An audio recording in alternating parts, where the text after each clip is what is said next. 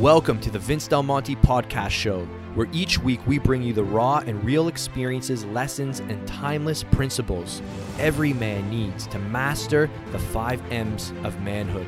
By sharing conversations with the world's most successful people pursuing the 5 M's, you'll build muscle faster, achieve a winner's mindset, increase your money, dominate your mission, and go the distance with your marriage.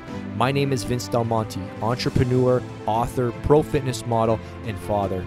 And I've helped tens of thousands of men transform their bodies and lives through muscle, entrepreneurship, and personal development. Thank you for spending some time with me today. Now let's begin. Today I want to talk about your onboarding process, your orientation phase, and I want to share some lessons that we've learned running the 7-Figure Mastermind. I want to give you some things to think about. This may feel a little advanced for a few of you, but there's something fascinating that we've discovered through Coleman's book, Never Lose Another Customer Again, and it's that we often feel that the sale happens after they transact, but what really is happening is the sale transacts in the mind of the customer when the result occurs that they were promised in the sales process. All right, so what we see happen is a real heavy emphasis on sales, setting expectations. People coming in, and then those expectations aren't met in various ways. And I want to just kind of give you guys a couple things that we've done on our onboarding process that we didn't have when we first started 2 years ago. So I hope some of my lack of knowledge, some of my just lack of understanding of the importance of having a very choreographed onboarding process is to customer retention. So what we see happen with a lot of coaches, I see this in my space as well, the business coaching space, is coaches are good at bringing people in, but the retention is very low. People aren't sticking around. People are dropping out. People are not renewing. There's very little ascension. It's a lot of escalation. Escalation basically means there's a lot of red flags. People's payments are going delinquent. People are complaining. Maybe some people are getting results. We had somebody, a girl, she did like 50 grand with us, a complete beginner, and then she was complaining because she felt like she should have been doing more. So that's called an escalation, and sort of mismanagement of expectations. So just want to give you guys a couple insights on onboarding. And one of the things, if you're a trainer, one thing we would recommend is that you've got a very step-by-step onboarding process, and that your sales and back office, whoever's doing the onboarding, is choreographed. It's very consistent. It's just literally mirrored, so that there isn't any, hey, they said this, but this is happening.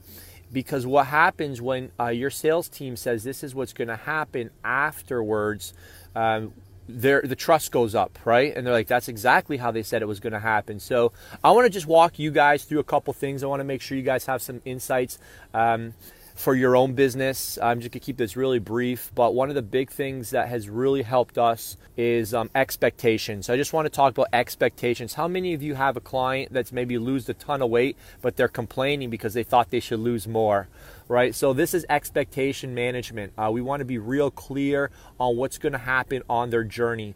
Now we've got our 4 levels. So we've got the 7-Figure Mastermind.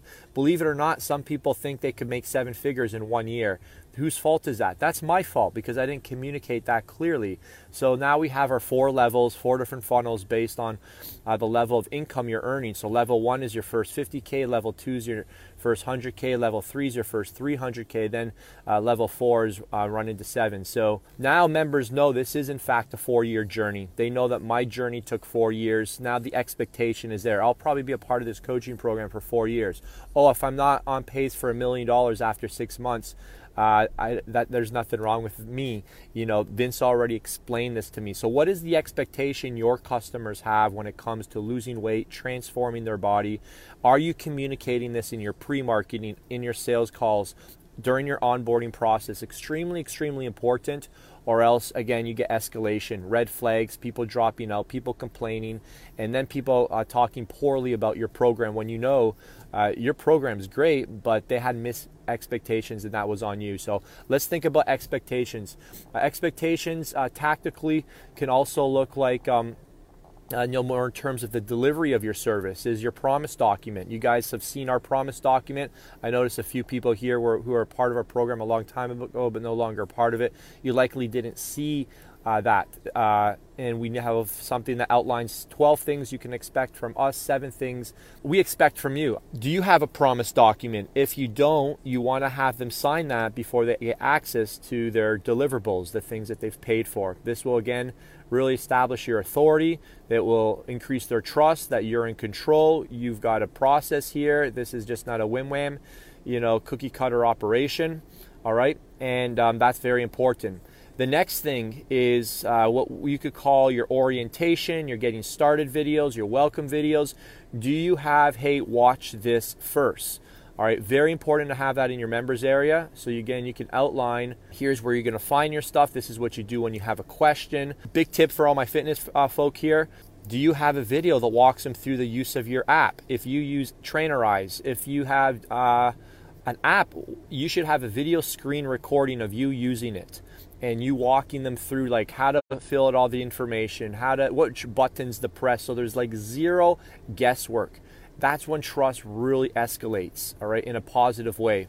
All right, so next, do they know how to get their questions answered? Do they email you? Do they tag you in the Facebook group? Do they go to an FAQ page? What do they do when they get stuck? Because that's going to happen. Very important for them to know what to do when they're feeling unsure about the process. All right, you've got to be very clear about that. There's a lot of other things during the onboarding process that you can use to shock and wow people, such as I know some people call their clients when the transaction goes through. Maybe a salesperson processed it, but someone out in the team makes the phone call. How can you shock and wow them? Maybe a text message, maybe a thank you card, maybe a gift in the mail. What is something that you can do over and above that your competition isn't doing to, in fact, just escalate, send that trust in a positive way where they're like, wow, I've never experienced this before. All right. Next thing, in terms of just their ability to navigate what they need, are the deliverables clear? Are they simple? All right. Can they get started right away? So again, this is going to come from an assessment of, I'll tell you the best way to find out if you're doing this is to ask your current customers, the people who are currently paying you. Send them a survey and ask them, hey, what do you love about my program? What could I improve upon? And your customers will give you the best feedback. So I want to just pause right there. I don't want to make this too long because what we find is that this is out of Joey Coleman's book, that people are deciding within the first 14 days whether they're going to be doing business with you for life.